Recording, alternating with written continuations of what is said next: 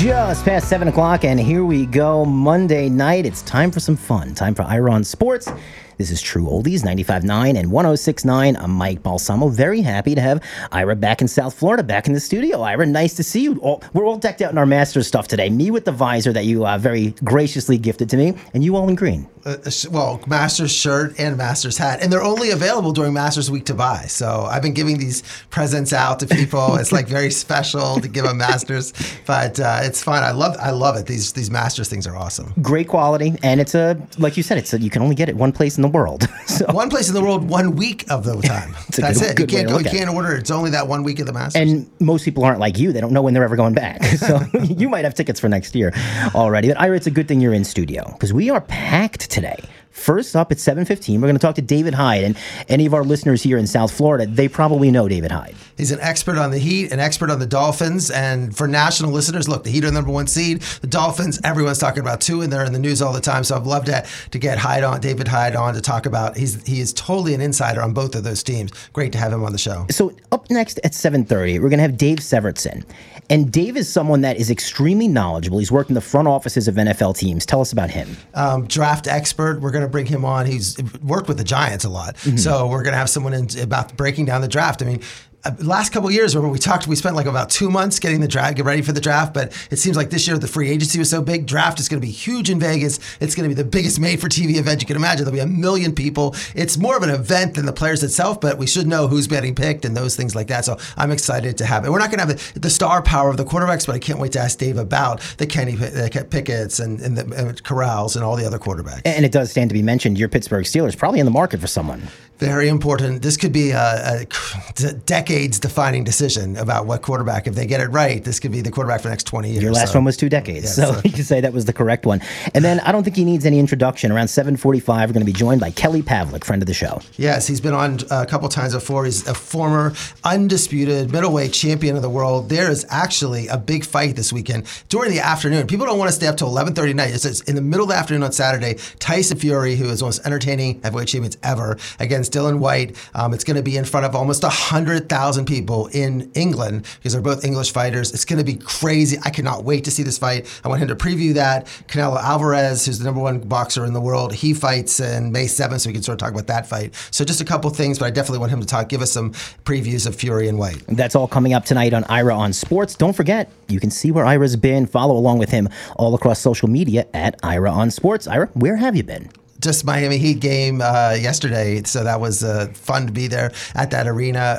The one thing I could say about going to the Heat game, I've been to 5 games this year in the last month, and it was very sedate crowd, not into it. Last night, it was just, yesterday afternoon, everyone wearing white, everyone loud. It was great to see that. I mean, I love the enthusiasm from the Heat fans. They really came out yesterday. So let's talk about how we got here as far as NBA goes. And, I wasn't the biggest fan of the NBA when they introduced these play-in games. But it seems like the players and the fans are treating it like a playoff game, as they should be. Let's start with Brooklyn and Atlanta and what we had to do there in the East. Well, they both got in. I mean, Brooklyn played, remember, Brooklyn 7, they played Cleveland, which was the A seed. Brooklyn ended up, it was the first time Cleveland's been in the playoffs since 2018, when, of course, with LeBron. This year has been tremendous. They went from 22 wins to 44 wins, and their star player, Darius Garland, played great that night. He had 34 points. They started down. The problem is they went down 40-20. Kyrie could not miss. Kyrie was 12 for 15. One of the best games of his career. 34 points, 12 assists, and Durant had 25 points, 11 assists. Brooklyn wins that game. Now, Jared Allen, Cleveland Stars center, could have probably came back for that game. It's almost like Cleveland almost held him back and saying, okay, we're going to use you for the next game, because then the next thing was Atlanta, the 9th seed, played the Charlotte 10th seed, and this game was terrible. I mean, Trae Young didn't play that great, but the score was 132-103. Charlotte really didn't come to play. I was really exciting for a game for LaMelo Ball, waiting for him to put a great show on. Didn't play well. I've seen Charlotte play much better this year. They had a good win against Brooklyn. Very bad performance, but they're out. out. That means 9-10 plays, Charlotte's out. So then the loser. So Brooklyn's in, and then Cleveland played Atlanta to see who would get the A seed, and Atlanta ended up winning that game. It was Lauri Markkanen was played. Great game for the Cavs at 26 points. But Garland, Trae Young outplayed him. Trae Young outplayed Darius Garland. It was an exciting game. But and the thing that helped, when I saw this game going, you thought Atlanta was going to win. When Clint Capella got injured, so that's a star center for the Atlanta, I'm thinking, wow, there is no way the Hawks are going to beat the Heat if they don't have Capella. They have no center, they have no sight. But he just had 7 points, 8 rebounds in 13 minutes, injures his knee on actually a flagrant foul. He was committing. He pulled someone down. He pulled a player down from the Cavs into his own knee, and that's what hurt him. So you got to get a flagrant foul on a play that injures you. But Atlanta ends up winning that game 107-101. So Brooklyn is a 7 seed, and they're playing, of course, Boston. We're going to talk about that amazing game yesterday, and Atlanta is playing the Heat. So then going to the West, we ended up with Minnesota and New Orleans coming out, but Minnesota had to go through the Clippers first, and I don't think anybody in the NBA front offices wanted this to happen here in the first round. Well, I'll tell you what, in that 7-8, Minnesota, everyone still thought the Clippers were going to win this game. I liked Minnesota. I've seen them playing great this year. Paul George came to play. He was injured almost the whole year, came back, played, scored 34 points.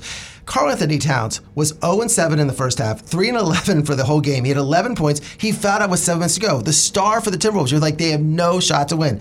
But Anthony Edwards, who, now I have to say, when he came out of Georgia, number 1 pick in the draft, I said, he's going to be a bust. I never saw Anthony Edwards in college. He just stood around. This is not Anthony Edwards. I think there's somebody else. This is I was totally wrong on him. I watched him play college basketball, but he's been getting better and improving, and this was his coming out. 30 points. D'Angelo Russell scored 29 points. And so without Karl-Anthony Towns, who committed the worst 6th foul you could imagine on a stupid play to get himself out of a must-win game, he wins, and the Minnesota wins. Patrick Beverley, who was waived sort of by the Clippers, they didn't re-sign him, and they celebrated, and a lot of people criticized Minnesota for looking like they won. They were playing like it's a shining moment, like it was NCAA tournament, but they haven't had a big playoff win. I think they can celebrate. It was fun. It was a great game too. And then the 9-10 game was not that exciting. New Orleans played San Antonio, and what about the New Orleans team? When you watch it, you have CJ McCollum, who they got from Portland, and Brandon Ingram, who they had to trade about 2 years ago from the Lakers for the Anthony Davis trade.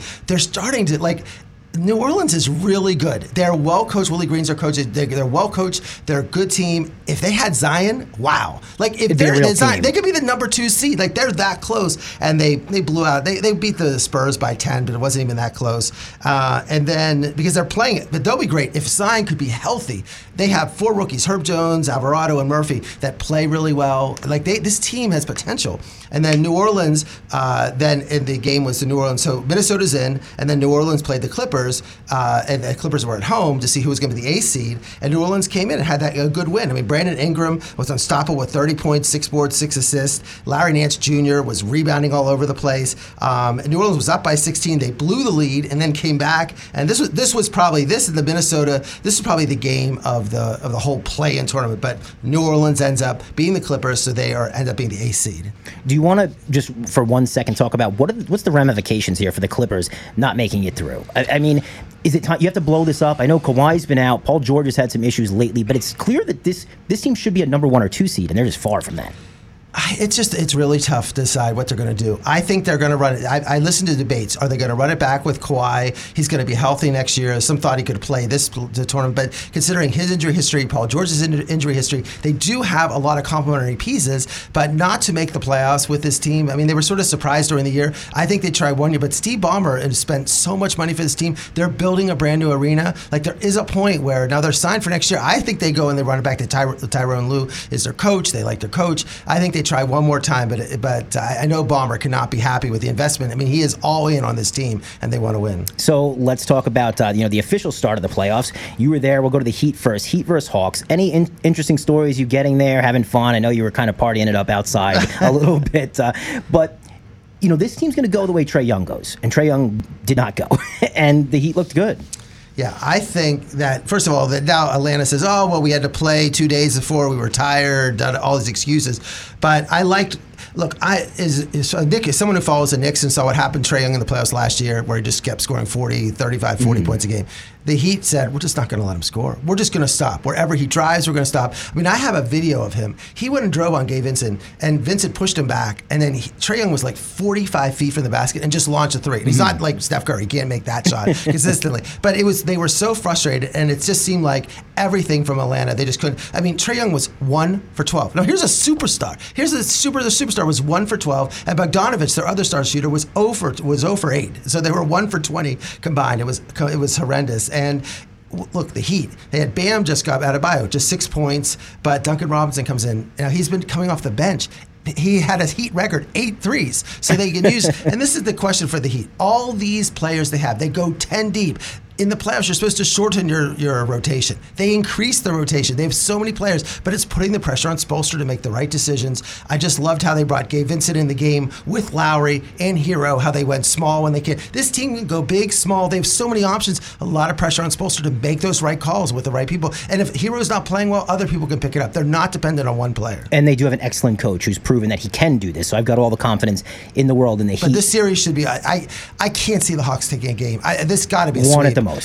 I don't even think one. I really think this, when they're going to win on Tuesday, that they're going to go. Now, supposedly Adebayo and Tucker might have some injuries, but I think they'll play. But the fact is that without Capella, I can't see the Hawks doing anything. So Boston and Brooklyn, Ira, this ended up being one of the better games and more exciting finishes I've seen in a while. Yeah, I mean, Boston was winning easily in the third quarter. They would look like they were up, then they just fell apart.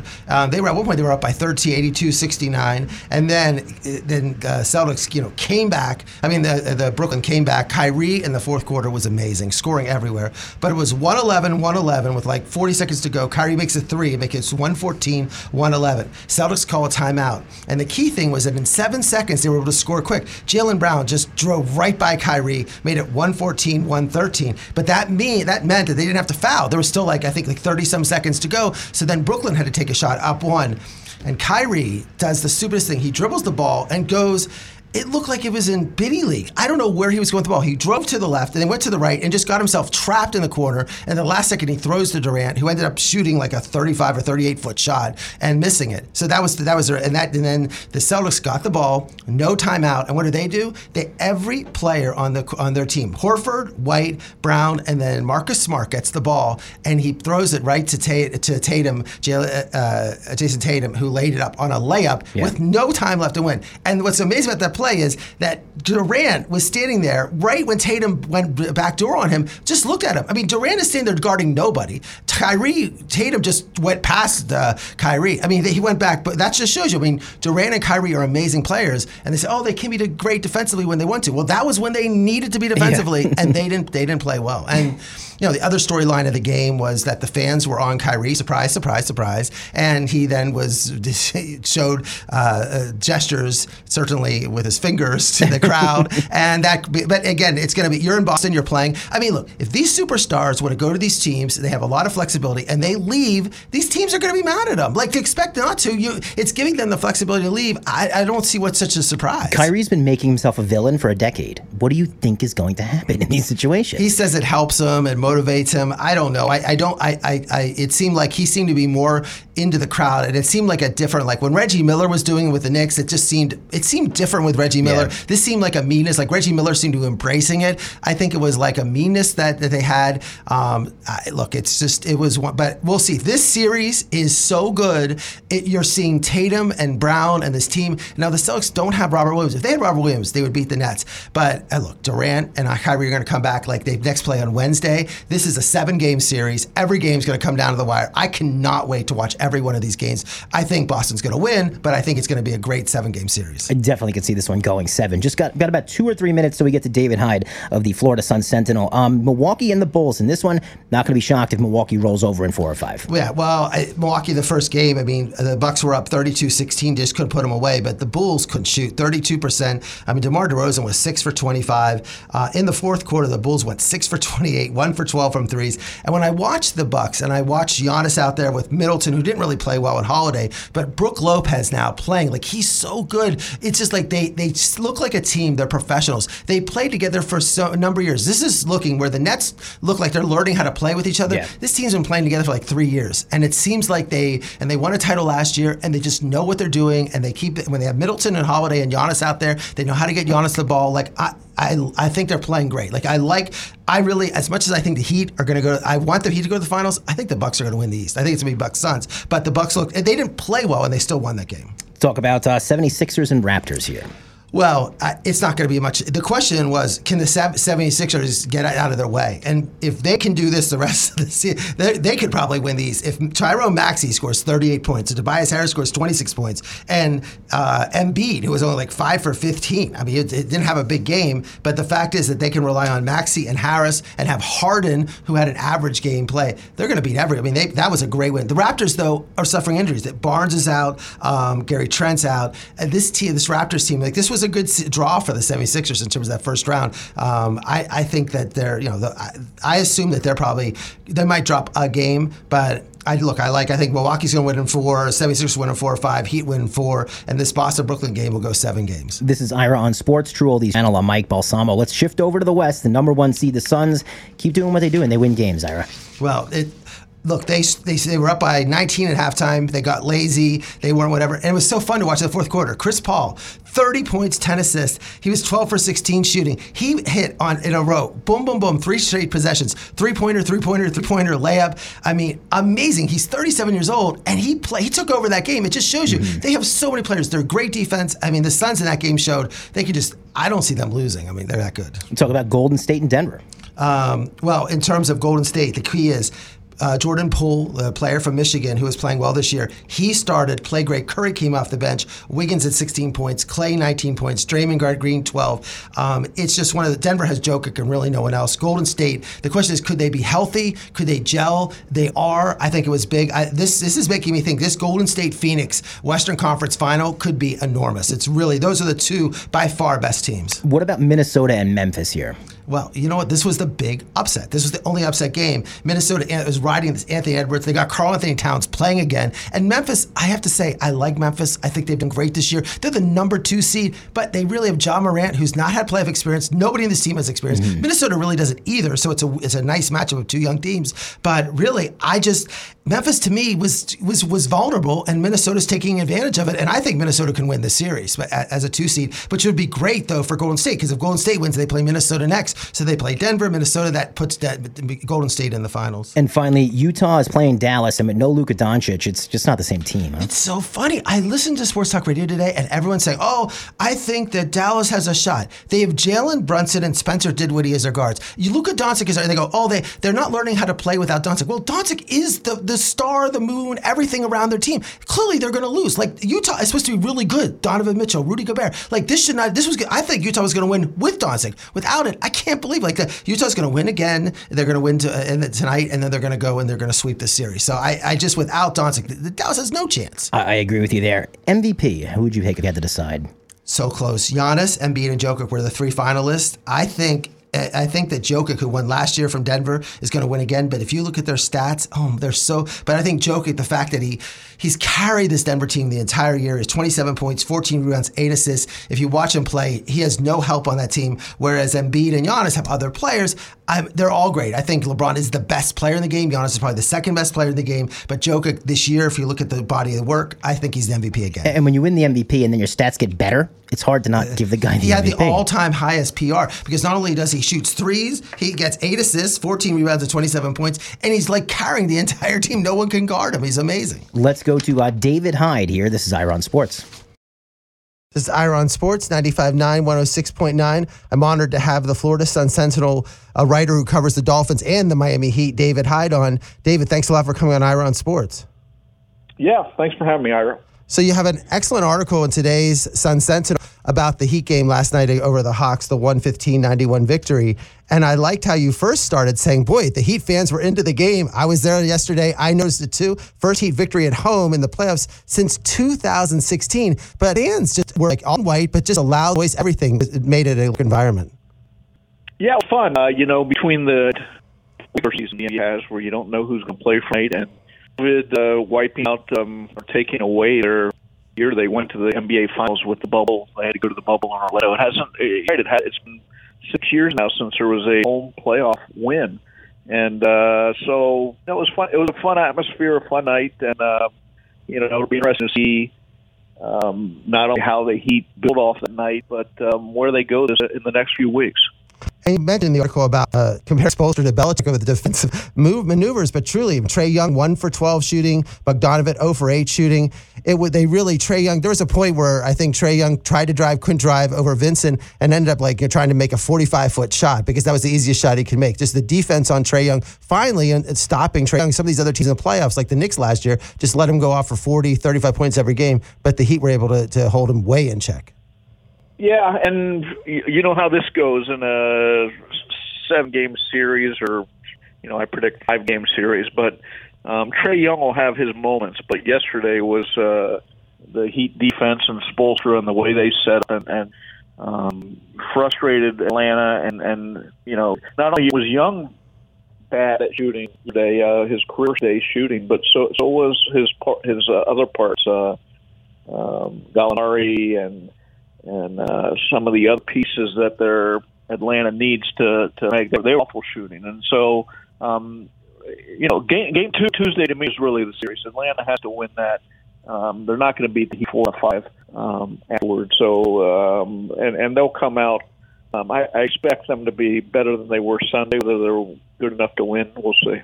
And the other Belichick comparison would be about, in terms of how to do rotations, actually the coaching. I mean, so much in the NBA is, well, the coach doesn't matter. The Heat realize they have one of the top coaches in the league, Spoelstra. But by giving him this team where they're playing 11 guys, I mean, Butler, Lowry, Bam, Tucker, Strus start, but their bench play, I mean, even at the end of the game, when you have people like Vincent and Martin and Strus, who are, significant players during the game in the mop-up role at the end of the game, shows, now they put some pressure on Spoelstra. He has to put the right rotations to make sure they work during the game.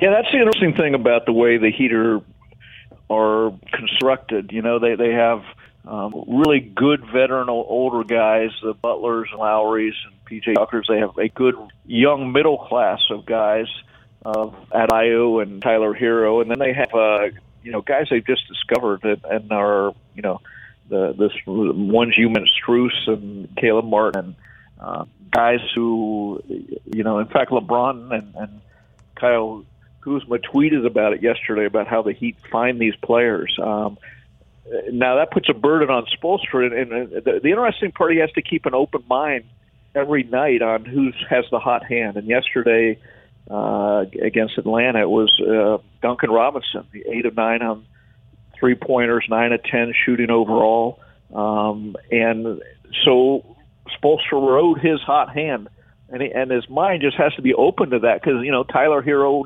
didn't have the kind of game he's capable of, either did Adebayo. And so, he moved the offense, running, a lot through or with Duncan's shooting and the way Duncan opened up the floor for everybody else. And so, that's the blessing and the burden of having a roster like this. It's not like you're going to go into a game, like when they had the big 3 era, knowing that LeBron, Wade, or Bosh would, carry them, and they will either win or lose with them in some form. Now Spoelstra has to react to what's going on each game. And that brings back to Jimmy Butler. I mean, Jimmy Butler's the star of the team, and he is a great star in terms of he doesn't have to score 30 points to win the game. He can be happy scoring 12, 14 points, but he admitted himself that he was a little passive in terms of wasn't aggressive with his shooting. I mean, he was 9 for 15 yesterday, 4 assists, more aggressive in terms of going to the basket, even though the offense doesn't run through him. Yeah, well, it's good to hear. It was good to hear the Heat. If you're a fan of the Heat, saying, "Well, we didn't play all that great," or "There's places we need to work on," or a guy like Butler saying, "I wasn't that aggressive," because that's the team they want to be in the playoffs. They want to be. They showed Sunday the form they want to be. Now, each particular part can do better. That's great, but between their defense and you look at Butler was the point man on the defense a lot against Trae Young, and then they'd spend 8 or 10 seconds switching and trying to get Atlanta would and trying to get the right matchup for Trae Young. And so by then they're deep in the shot clock, and and end up 2-3 seconds left having to put up a shot they didn't want a lot of times. But Butler, he might be nitpicking on his offense, but on his defense, he's exactly what they hoped. And then when I saw Capella get hurt I was nervous about the Hawks as a Heat fan, but I was nervous about him saying that I think the Hawks with Capella would cause a lot of problems. But when Capella got hurt in the Cavs series, in the Cav game, without him, you can see there just a hole in the middle. I mean, Okechamba, who came in, hits 3 points, and without Capella, it's just a completely different Hawks team. Yeah, that was really the question coming out. You look at the danger. People say, like me, the regular season is diluted, and it is. But you look at this matchup, the Heat get Atlanta because they have the top seed rather than facing a dangerous Brooklyn team that really should have beaten Boston Game 1 yesterday. That's going to be a brutal series. And then the Heat. So there's one benefit. The other benefit is these play-in games that the low seeds have to play, and that's where Capella got hurt. Atlanta got John Collins back for the first time in about a month yesterday, and so that helped. But they're undermanned inside, which is really the place the Heat are vulnerable. It's to if you had a bigger, stronger, talented team inside that the Heat can be exposed at times that way. So yeah, if Capella can't come back this series, then Atlanta's in trouble. And then looking forward to, if they get past the Hawks, it looks like Philadelphia is rolling, and with Toronto's injuries, playing Embiid is going to present the problem and that they ran into a couple years ago. Same thing. He's Embiid, and you have Harden and Maxey. I mean, it looked really, first game, the Sixers and the Heat series would be tremendous. Yeah, that'd be a good series. And again, I'd rather play Philadelphia than the other options out there. The winner of, look who's on the other side there right now in Brooklyn and Milwaukee. And so you wouldn't meet them until the Eastern Conference Finals. So that's, again, it'd be in the number one. And just a quick question I was going to say is, you mentioned LeBron earlier, and I always been thinking about this in terms of, since LeBron left the Heat, he won titles, but certainly a couple of years and now not making the playoffs. And I know that when Pat Riley flew over to Vegas, he's like, stay here. I will build this team. I know how to construct a team better than anyone else in the league. Stay here. I'm going to win you 6-7 more titles. And LeBron, of course, with his brand left. But, I mean, what do you think in terms of how, just your analysis, your impression about LeBron leaving the Heat and the last 8 years compared to what the Heat have gone through the last 8 years?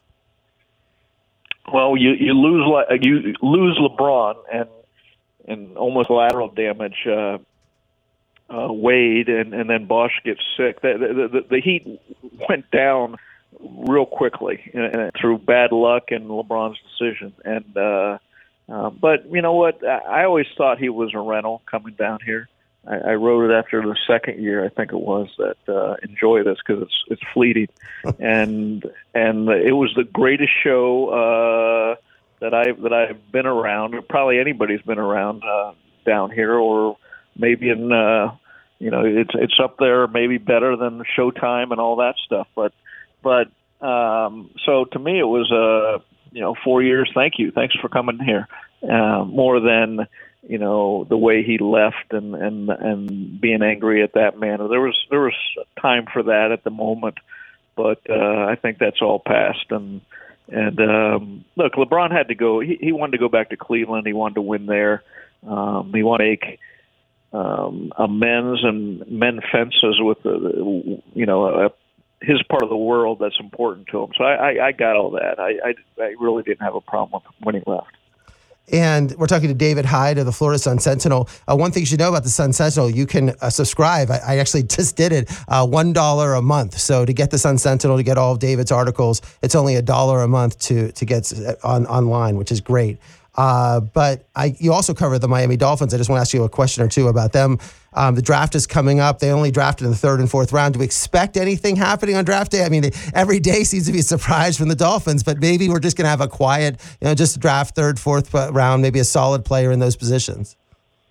Yeah, I don't expect anything, but who knows? They have so many young players on this team right now as far as draft picks in the last recent years that they don't need to add youth. They of course could add talent, and if there's some player they really love, maybe they go up after him. But with all the sugar rush of free agency and the signings they had there. I would think they did enough this offseason, but it is weird going into a draft and not paying any attention to it, though, because for the past 20 years it seems like we've been conditioned, and certainly the last 3 years we've been conditioned that it's all about the draft. Now I don't even look at the mock drafts.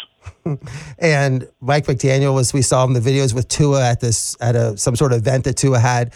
The whole point is McDaniel, when he got the job, said, I believe in Tua. I'm going to make this work. And do you since he's been hired and with all these new additions with Hill and everyone else, do you sense the enthusiasm in the Dolphins front office for Tua and the belief that this is going to work with Tua this year? Well, I think that's their only option is to go 1,000% behind Tua. I mean, they were with Deshaun Watson until the trade deadline.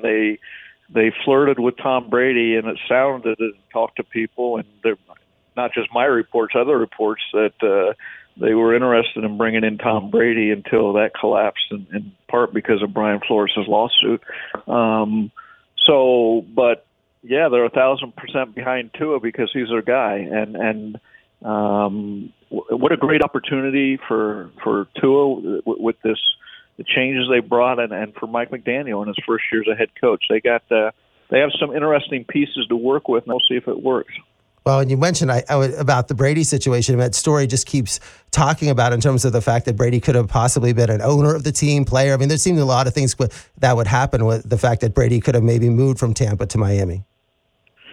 Yeah, that was in the works. Sean Payton was in the works to come here. Exactly. Was it 90% done, 50% done? I don't know. But there were ancillary parts coming with them, too. So, Brady's connection with the owner in waiting behind Steve Ross, Bruce Beal, he's still building a house on Indian Creek where Don Shula used to live in Miami Beach. And so, whether these rumors and plans that were short-circuited are put off for good, or whether they're going to be in play again next year, we'll have to wait and see. Part of that will be depend on how Brady plays at age 45 and how Tua plays in his third year with McDaniel. So a lot can change in a year, as we know, but certainly it's a stage of Tua and McDaniel for the Dolphins. Well, we've been talking to David Hyde of the Florida Sun-Sentinel. Thanks a lot, David, for coming on. Is there any way besides reading you in the Sun-Sentinel, any way in terms of your social media following that people can follow you? Yeah, I got a Facebook. I got Twitter at Dave Hyde Sports. But yeah, $1 for 6 months, a month for 6 months of the Sun Sentinel. That's about as good a deal as get some sports, right? You can't buy a beer for that at the ballpark. No, at the Masters maybe. I was just there, but maybe that. Yeah, right. So, Dave, well, thanks so much for coming on Ira Sports. I really appreciate it. All right, thanks for having me, Ira. Great stuff there with David Hyde of the Florida Sun-Sentinel. Let's go Dave to Dave here on Ira on Sports, bringing Dave Syvertson, scout for Ourlads. Dave, thank you so much for joining us here. How are you, sir? Thanks for having me. I'm doing well. I'm Mike along with Ira. And, I got to say, it seems like everywhere you look, it's a foregone conclusion that Aiden Hutchinson's going number 1 overall. And is there any reason to think that won't happen at the draft next week? Well, I mean, the Jaguars GM, Balky, he's been he obsesses over tools and upside, and when you look at the tools that that Trayvon Walker brings to the table, what he did at the combine, it was historic, right? If you put the workout numbers that he put on the table and you put those in the wide receiver room, he's one of the most athletic wide receivers in this draft. And you obviously know he's not going to make a position change, but I think similar to what they did with Aldon Smith in San Francisco, they gambled on his tools, and before his legal issues and drug issues, he was an ascending superstar. And I think that there's a possibility that they're going to see that in Trayvon Walker, that the ceiling he brings to the table is unlike what Hutchinson could bring. It's interesting you say that because you're right. Walker's flying up draft boards. So I wasn't going to ask this, but I will now. I mean, is he going to go before Thibodeau?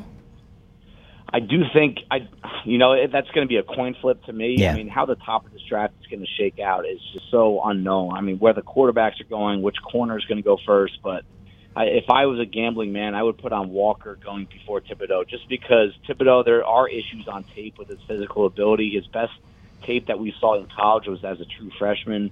And I think that there's some personality issues that are rubbing some GMs the wrong way, and you really just don't want to get it wrong at the top of the draft like that. So I do think there's a shot we see Walker go in front of Thibodeau. So, Dave, I'm a lifelong Giants fan. You work hand in hand with the New York Giants, so I got to ask you, what would be the ideal situation here for the Giants with the 5th and 7th pick? Well, I think that if you did see a Trayvon Walker fall down to number 5, which is a possibility, I said it's a coin flip between Walker and Thibodeau, and if the Jets are on the clock right before them, I could see them going for Thibodeau just based on the profile that front office has gone for with their edge rusher. So I think your ideal scenario is you take Walker at 5, who's a perfect fit for the new defensive scheme that's coming in with Wink Martindale, and then you take whatever leftover offensive lineman is there at number 7. It's going to be Neal, Ekwonu, or Cross. I think you're happy with any of those 3. You stick them at right tackle. And now that's been the Achilles heel of this franchise for years now. And now at least you have these 2 guys on the outside that put a lot of resources into building the offensive line in the middle in free agency. Still a gaping hole there at right tackle, and if you pair one of those guys with Andrew Thomas, I think you're in a really good spot. And I think most of Big Blue Nation agrees with you here because we'd be pretty happy about that. Ira, what do you got? I just like to turn to the quarterbacks a little bit. If you look at last year, Trevor Lawrence, Zach Wilson, Trey Lance, Mac Jones. Now we look at the quarterbacks in this draft. Would any of these, if quarterbacks gone ahead of any of those last year? I mean, they're probably gonna go higher, perhaps. But is it that weak a class, or is it just maybe people undervaluing some of these quarterbacks? I'm on the page that if any of these guys were in last year's draft class, they would have been a second-round pick. Oh, okay. And I think I'm not saying they're going to be a second-round pick this year because the quarterback position is the most important position in all sports, right? So you know that some of these teams, that struck out on all of the trades that we saw this offseason, that was unlike anything we've ever seen in the NFL offseason, right, with all the quarterback movement with trades. And I think that goes to show you that these teams, they know that they're not going to get their guy in the draft this year. But at some point, you're going to have to roll the dice with a new quarterback. And I still think you're going to see 2 or 3 go in the first round. I think someone might trade up towards the end of the first round so that you can guarantee that 5th-year contract option, which is such a huge deal with the quarterback position when you consider the economics of the salary cap. So, I think all these guys, I'm having my reports in front of me right now. All of them have late first, early second round grades, but because of the position, you'll probably see them go a little higher. So where do you think, pick which quarterbacks you think will go to the first round? And I know this is hard to predict, but I'm a huge Steeler fan. So clearly, I've gone to a zillion Steeler games. I go everywhere. I travel and plan. I was at Ben's last game. And I knew when they drafted, I'll tell you what, when they drafted Ben at 10, I thought it was the right pick. I followed him when he was in college. I said, wow, that was a great pick. I'm glad we didn't have Rivers or Manning. I thought he was the perfect situation. But, is Pickett going to, or Willis? Who's going to be the next person to run the Steelers? I'll tell you what, just based on kind of reading the tea leaves between what Mike Tomlin is saying and Colbert, what they're saying, I know he's going to be gone soon, but I think he's going to be a big part of this decision. They want an athlete back there, but they don't want someone that's just a running quarterback. And I think there's a lot of arrows pointing to Malik Willis, but I'm actually looking at Desmond Ridder as being the guy for the Steelers just because he is an elite athlete. I don't think he gets enough attention for how athletic he is. He put out one of the most impressive performances at the Combine at the position. But he's a pure pocket passer. He started a lot of games. He had a lot of success. His intangibles are off the charts. He's the kind of leader that you want in that room. And I think Pittsburgh still is going to want to have that old school pocket passer, just someone that doesn't have cinder blocks tied to his shoes, like what you guys have had to deal with. Oh, come on! But Desmond, for our listeners, people aren't that familiar. Desmond Ridder is the star quarterback from Cincinnati who led the team into the college football playoff last year. An amazing year they had for the Bearcats. So if you have him going 20th to the Steelers, then who would be going ahead of that? It seems like they drafted him a little too high because someone has Ridder going in the second round, but clearly the Steelers wouldn't wait. They'd probably pick him with the 20th pick. Yeah, you're playing with fire if you're going to hope to get your guy in the second round. And, hey, some teams do it. Seattle did it with Russell Wilson a long time ago, and it worked out for them. But, I think if you have conviction on a quarterback and you really want one, you're going to have to go for him in the first round. So I do think Kenny Pickett's going to go earlier than him to Carolina. I think Malik Willis has some arrows pointing to New Orleans. And if there is a fourth, I think it would be Matt Corral, who probably would be traded for at the end of the first round, or maybe Detroit can kind of sit put. They have to stay put. They have a pick at the end of the first round that they could use on him only for the sake of the contract. So I have Willis going right before Ritter, and then I have Kenny Pickett going in the top 10 to Carolina. Is there going to be any thought of these teams that next year we're looking at Bryce Young, Anthony Richardson, C.J. Stroud? I mean, some people that are like, they feel like, first pick drafts, Trevor Lawrence type players. Do you think there'll be any ones that will pass this year and say, I'll wait till next year? I mean, NFL's a win now league, but you don't want to waste on a first pick now when you really have some of these better quarterbacks next year. Yeah, I mean, that's such an interesting situation. I don't think anyone's going to come out and say it, but we all know that teams do it. And I think that, I'm looking at two teams that are picking in the top 10 right now that, you know what, it wouldn't be a bad decision to bring in the quarterback if the grade was there. And I just don't think the grade is there. I'm looking at the Giants and the Falcons. And all signs are pointing towards both of these teams not playing well. But the Giants are in a unique situation. I'm really interested to see what they do with Daniel Jones' fifth-year option, which comes in May. That, hey, I would say don't pick it up. Let Jones play out this year and see what happens. I mean, Atlanta knows that Marcus Mariota is not the answer, but I also think that they brought him in to be the starting quarterback this year and possibly next year as well, but also with the mindset that, hey, we're going to stink next year. We're probably going to have a top 5 pick again.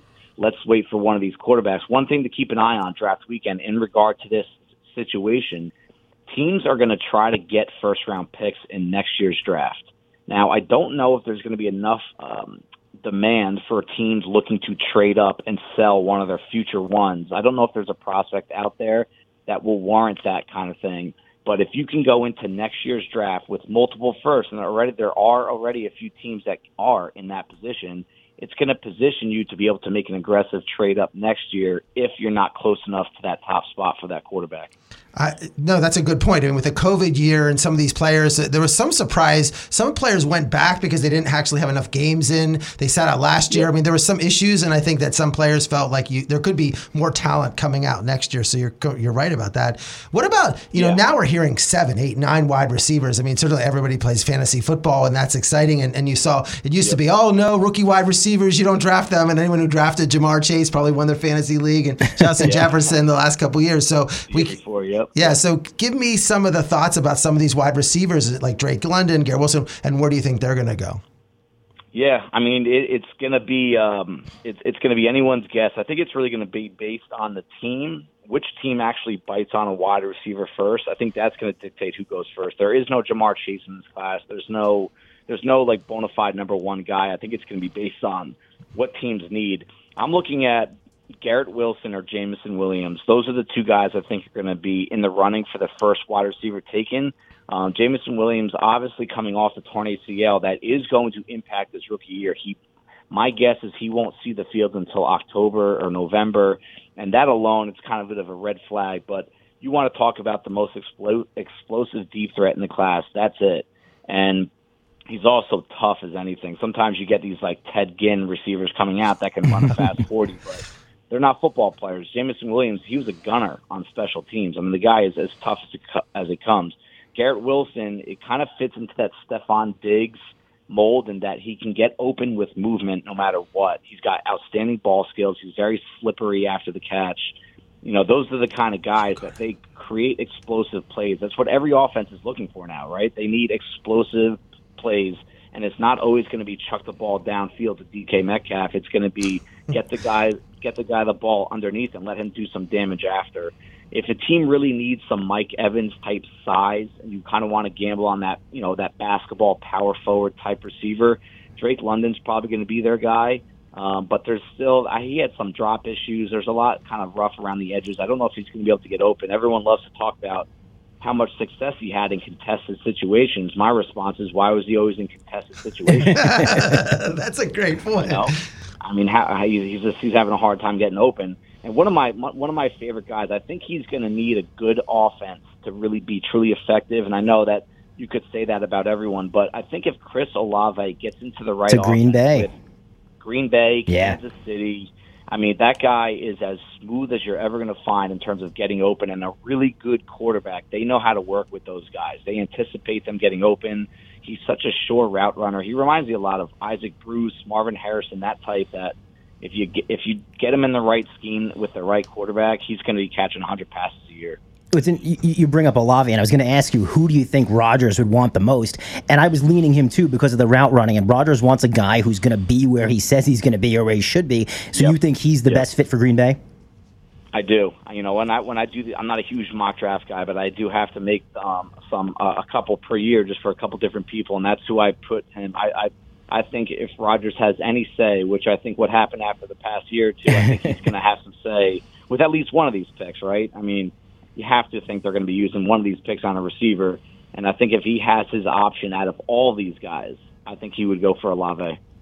We're speaking with Dave Syvertson here on Ira on Sports. Dave, it's been a pleasure having you. Scout for our lads. How do we find and learn more about you and follow along with you? Thank you. I'm on Twitter. I'm trying to be a little bit more active than I have been in the past. I will be active with every single pick draft weekend, and I mean every single pick. I'll be making a little tweet about it, try to get some original content there, something that you won't normally hear. That is at ourlads_Sy. Ourlads is spelled OURLADS, and then the _SY. Dave, I want to thank you so much for popping by here on Ira on Sports. Thank you. It's 7:47. That's what you're listening to. Ira on Sports. This is Oldies 95.9 and 106.9. And I do believe we have him on the line. It's Kelly Pavlik. Kelly, you there? Hello? Kelly, I'm Mike. I'm here with Ira. How's it going? Going good. Going good. Just moving. That's about it. Ira? Well, Kelly, I brought you on the show today because I think a fight has come up, and it's going to be this weekend. I don't hear a lot of talk about it, but I think it's huge. Tyson Fury, Dylan White, 2 p.m. on Saturday. It's an afternoon fight, so people who don't, go to bed before 10 or 11 o'clock at night and don't want to stay up can watch it. But it's going to have almost 100,000 people in attendance in England. It's the biggest fight in the history of England, they're saying. And talk about in terms of Fury and White, like what we should be looking for in this fight. Well, yeah, it's a shame that there's not as much, hype about that fight here in the States. But that just shows, what boxing people say is down. But, sometimes it's the fans to blame, I guess. But it is a big fight. It's a huge fight. Dylan White, he can fight. He's a dangerous. And I say this all the time. Anytime you got two big guys in there, especially anybody over 200 pounds, let alone the size of these guys, going at it and battling, anything can happen.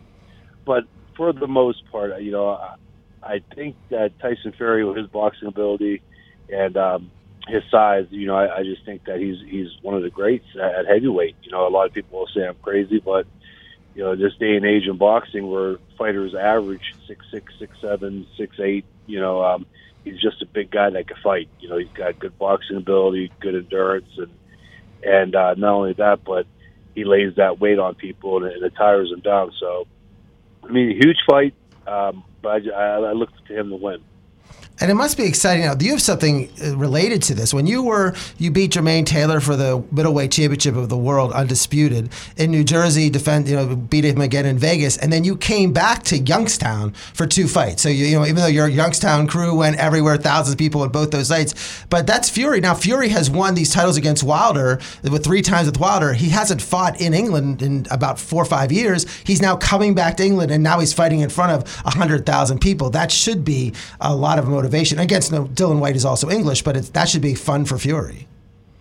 Oh, absolutely. I mean, he deserved his shot. I mean, first, you got to tip your hat to him that Wilder's a dangerous fighter. Wilder is a brutal puncher, and Tyson Fury could have, agreed to fight, anybody in between those Wilder fights. It's just he deserves this right now. You earned it to go back home and fight. Yeah, I think it's kind of cool. It's still going to be big. It'll be a massive turnout over there for him. And, now I don't know. Is this fight pay-per-view? It's pay-per-view on ESPN Plus in the afternoon. Okay. Yeah, so you may have mentioned that, but I didn't know if it was, because DAZN or whatever networks they are now. But, so the buys might be crazy. They still might be good. I think definitely your diehards, even here in the States, will, order that fight. So, I know I'm going to try to watch it. Probably mess everything up, but I'll try to make sure I see it. And then another big fight coming up while we have you on. We're talking to Kelly Pavlik, former middleweight champion of the world. Canelo Alvarez versus Dimitri Bivol. Alvarez is doing something that you sort of did a little bit. You went from middleweight to light heavyweight. You were bouncing around in those, and he's now competing. Like, it seems like he's fighting for the light heavyweight title, then he comes back in weight. I mean, that's a challenge. I mean, you went up to Hopkins and fought. You were moving around too in weight. It doesn't seem. When you look at the poundage, you're like, oh well, it's not that big deal. But it seems like it's a challenge. But he's the number one pound for pound fighter in the world. Yeah, absolutely. And there's a big difference too between when you're moving weight classes. Taking that away from guys like Manny Pacquiao, I think it's amazing what he did and a lot of the other greats. But there's a big difference moving from actually 154 to 175, and then there is from 120 to 147. It's just a big difference, and it's dangerous. And I give credit to Canelo. It's an interesting fight. I've learned not to go against Canelo. He's damn good. He's been beating everybody. Of course, you're always going to have the haters out there that's going to say that he's not doing anything or he's cherry picking. So he'll never win in that category. But Canelo can fight. With this fight, it might be a little too much to fight off due to the natural size of Bivol and the ability of Bivol.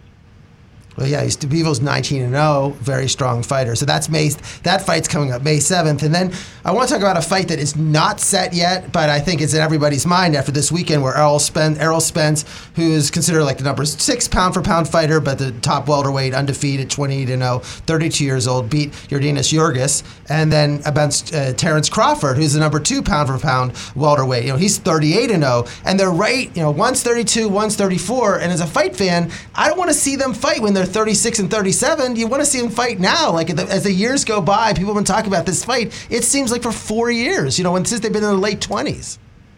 Yeah.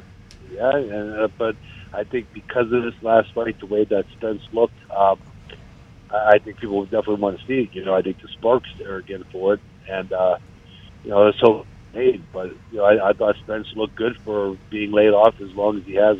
15 months? I thought he looked really good in that fight. A little slow here and there, but the guy, he looked sharp for that time off. And, of course, Crawford looked good against Sean Porter. And, it's an interesting fight. Yeah, that'd be great. So, Kelly, thanks for coming on. You're still doing the thing on Punchline, is that correct?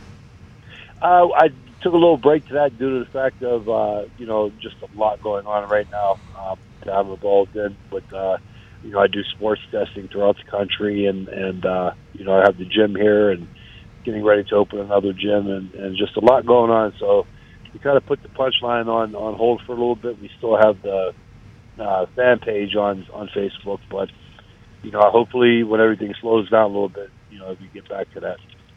Well, good luck with your gyms. Clearly you see everybody getting to boxing to stay in shape. So it's not just the people who want to be world champions. You see everybody. It's a great way to stay in shape. So good luck with your gyms in Youngstown. But Kelly, thank you. Thanks a lot for coming on Iron Sports. I really appreciate it. Hey, always a pleasure. Thank you. 7:54, Iron Sports, True Oldies channel. I'm Mike Balsamo. 17-13 right now. The Philadelphia 76ers on top of the Raptors mounted a big comeback. They were down 13-2 just a few moments ago. Just wanted to add something about that White Fury fight. I couldn't believe, it's 100,000 people for a fight. It's going to be insane. In Wembley. And now, look, Kyrie Irving doesn't like Boston Celtic fans. Can you believe this is going to be crazy, wild? This is going to be amazing how they're more crazy than soccer fans. You're going to have them in Wembley. It's going to be the largest I think they'll ever have in Wembley. And you think about the fights in 1926 and 27. Jack Dempsey and Gene Tunney fought in front of 105, 120,000. Chavez once fought in Mexico City in 135,000. Short of that, this is going to be the most to ever see a fight. And Fury he's going to clown around. He sings after the fight. He dances. I'm telling you, Fury's Wilder, that last fight was the most entertaining fight I think I might have ever seen. Tremendous. He is just full of, there's pitchers, all this. He gets hit, falls down, he comes back. It's hilarious. So I'm literally looking forward to it. That's why I wanted to have Kelly Pavlik on, a former undisputed middleweight champion of the world. Ira, just a few moments ago, the NBA has announced their Defensive Player of the Year. Do you have any guess who that'd be? I saw it, so Did I know. you? Marcus Smart, first guard since 1995-96. So very impressive. Gary Payton took it home that year. So let's talk baseball, Ira. Back underway. I've watched probably 25 hours of baseball over the past, just weekend. I'm dialed in. I'm watching from 1 p.m. to 1 a.m. They got a little bit of a problem. So far in baseball, the average start is 4.1 innings, meaning these guys aren't even registering for wins or losses. Well, you can get a loss. You can't get a win if you don't go 5 innings. Through 1 week, only 6 pitchers pitched 6 innings. That's a little bit of an issue, no? We talked about this, and I'm telling you, it's like years and years ago. If you talked about a college football team, nobody knew, even Alabama, nobody knew who the quarterback was. It's not, Football was more like it's the running back, the linebackers, whatever. Baseball, everyone knew who the starting pitcher. They pitched 9 innings. It was the Tom Seavers, the Steve Carltons, Roger Clemens, those guys. Those were the pitchers. Even a few years ago, like CeCe Sabathia. Like, you talk about the starting pitchers of a team. But the fact is that you're just not thinking about these teams. Like, you would go to a baseball game. The first thing I said, should I go to the game? Who's pitching? Well, for the pitcher, only going to pitch 2 innings, and it's just going to be a bullpen guy and this other thing. It doesn't. Baseball was losing their stars in a time when the NBA has always had stars. Football now, I mean, it's Brady. If Brady and Rodgers are playing, there's 100 other guys on the team, but that's what people are looking at is Brady and Rodgers. The other sports are going star, star, star. Baseball seems to be like minimizing their stars. Already, it's a sport that minimizes. You have hitters that only come up once every 4 times a game. So the point is, the pitchers were the ones who were throwing 120, 130 pitches. They were to take them out of the game. You're losing your stars. And I don't think it's going to get better before it gets worse. I mean, you see teams like Tampa Bay who use openers, and they have starting pitchers that are there for 3 innings. That's all they want them to pitch. And this team goes to the World Series. So they're setting a precedent that we don't need guys going 8 innings. We're going to pitch by committee. And you're right, to the casual fan, I don't want to see random relievers pitch to 2 lefties and come out of the game.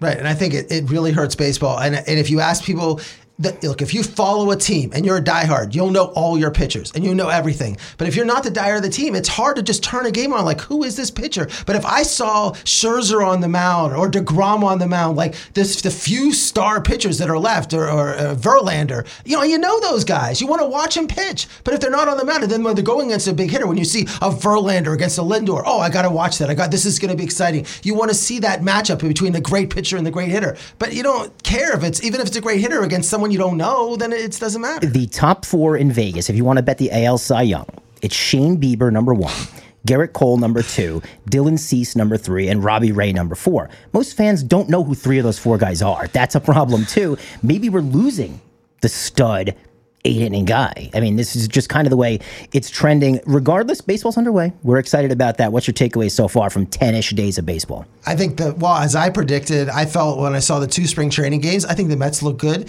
Look, they don't have DeGrom. They're, 7-3? Their ERA is 1.08 without the best pitcher in baseball.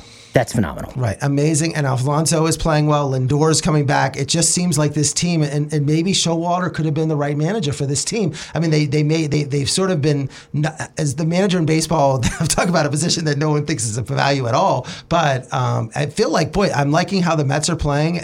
But I'm excited. Look, a big series coming up. Atlanta is at the Dodgers. Kershaw's on the mound. Freddie Freeman is now going to play against his old team. So it's exciting. I know my friends. It's going to be in L.A. Everyone I know out in L.A. It's a bit. They're going to get 50,000 a game for that, so that's great. Let's move to golf, Ira. And I was thinking about this, and I texted you last night because I wanted to see what you thought about this. I don't think there's another athlete on the planet who's as universally liked as Jordan Spieth. Nobody has a problem with Jordan Spieth. Giannis might be the second because everyone loves him, but Jordan Spieth, when he wins, it's good for golf, and this was a good weekend for golf fans. And his wife runs out with his kid. New baby, yeah. No, it's Spieth and Cantlay. I mean, there's a lot of takeaways from this. My takeaway is the fact that there were 10 golfers within 1 stroke between 13 under or 12 under, RBC Heritage. How about the other takeaway? This field was tremendous. The week after the Masters, we talk about the Honda Classic where it's positioned positioned, how this is positioned with the Genesis and this. This is right after the Masters you expect, but they had Spieth, they had Cantlay, they had Berger, Morikawa, Justin Thomas, Dustin Johnson. I mean, Cam Smith. Yeah. It's just a great field. And how about the Honda? Sepp Straka, who won the Honda, has finished 12 under, and is Shane Lowry almost in every top 10? This is unbelievable. It's almost like 2 months of Shane Lowry. I've been waiting for him to win a bunch in a row because he just is in every. He's competing in every single tournament everywhere. So Spieth, he won a year ago on Easter. He's like, if he's on Easter, you got to. And RBC Heritage. Then we got some golf. We got Zurich Classic, which is a team which I'm not that excited about, in New Orleans coming up. And then you have the Mexico Open, which they haven't even had in a while. And then they have Wells Fargo, Potomac, Byron Nelson, Texas, and the PGA Championship in Tulsa. And that's the question. Will Tiger's probably not going to play in any of those other tournaments, but would Tiger play in the PGA Championship in Tulsa? I would hope so. We'll see. I'll tell you who is going to play. Some of the best quarterbacks in the league. I didn't know what to think about this today. So Brady and Rodgers are going to square off in the next match versus Patrick Mahomes and Josh Allen. Are we excited about this? I'm a little excited. I'm probably going to watch it, but there's no golfers before. They've had Mickelson and Woods and other Bryson DeChambeau and other people involved in it. So it is weird that there's going to be no pro golfers at this. It's going to be at the Wynn in Las Vegas, right on the Strip. 12 holes. 12 holes. And Brady, I was intrigued that they put Brady and Rodgers together, which is interesting because if you look at their handicaps, Brady and Rodgers' handicap is much lower than Mahomes and Allen's handicap. So they're the two better golfers are the older golfers. You would think they have more time to play golf over the time than Mahomes and Allen. So that'd be, I think it might not be competitive. What's weird to me is these guys are supposed to be rivals, and it's the two best quarterbacks in the NFC versus the two best quarterbacks in the AFC. Mix and match them, so they're not buddy-buddy before they play in the AFC and NFC championship game. I don't know if they're going to become buddy-buddy, but it is intriguing. I know Brady sent a tweet out earlier. People were like, he goes, Rodgers, Mahomes, and Allen, but said, why did he only pick those three? What's this, like some nefarious reason? And then it was just sort of hinting what was going to come forward. But they had a talk show this morning for like a half an hour. It's like, why did Brady send that tweet out? I think it's an affront to these other great quarterbacks like Justin Herbert or something. Well, Sam Bradford's a scratch golfer. Get him out. What about racing? Formula One, it was off this week. They're in Rome, and then Miami is May 8th. So excited. We're hopefully going to get someone on, as a guest. We're down here in South Florida. Everyone is talking about this Formula One race. It is enormous. Tickets are like $1,000. I can imagine. And it is just, the thing is people are confused about, they're not going through the stadium. They're going around the stadium. It would be cool if they went through the stadium, but I don't think they can do that. It's just too complicated to do it. NASCAR, they had Bristol on the dirt, so they had the dirt race. They've had so many problems. It's such a great idea, and it looks great on TV, and I watched it, and it doesn't work because they can't get it going. It's just difficult with dirt, but I give NASCAR credit for doing it. Kyle Busch won at the end when Tyler Reddick and Chase Briscoe crashed, so it was a big win for Kyle Busch, but it's the first time they run an Easter Sunday on purpose in a while. They don't usually run on Easter, but TV won it on Easter Sunday, and now Talladega, we know Talladega Nights and stuff like that, and Ricky Bobby and Will Ferrell, but Talladega is the next race. We're the shake and bake of sports radio, yes. You and me, Ira. I don't know how much momentum means in a lot of sports. In baseball, I would argue not that important. You get a new pitcher every night. Momentum, it is what it is. Guys are hitting or they're not. Football, typically at the end of the season, the best teams are resting their guys. In hockey, momentum matters. Our Florida Panthers here have won 10 in a row going into the playoffs in just about 2 weeks. If this team, I know they haven't won a series in decades. If they don't make at least the Eastern Conference Finals, I think it's a wasted season for the Florida Panthers. I see them in the Stanley Cup. And I think it's going to be exciting for us Floridians. Are we going to go, you and I going to go to a game? We have to. Together. To a game. I don't think I've ever seen a sporting event with you. So, but I want to go. I want to learn. I want you to tell me all the nuances. So I definitely want to go to a Florida Panther game. I went last year to the playoff game when they played Tampa. I loved it. It is, I don't know what we're advertising, but the fact is, it's such an easy stadium to get to. It's in Boca. You don't have to fight through. I mean, when I go to the FTX Arena, it is a war zone trying to get through the traffic and the parking and the parking lot I usually park at was closed on Sunday, so I had to go find another lot. But this is so easy to get to because you don't have to fight through any traffic. It's perfect. What are we doing this week? Miami Heat tomorrow night. Can't wait. Heat versus Hawks. The Heat have not played playoff basketball in many, many years at home. It was our first win since 2016. So it's fun I just love going to basketball games in Miami for the playoffs. It's just awesome. I want to thank so much David Hyde, also Dave Syverston, and Kelly Pavlik for joining us tonight. We're out of time. On behalf of Ira, I'm Mike. Let's talk next Monday night. It's Ira on Sports.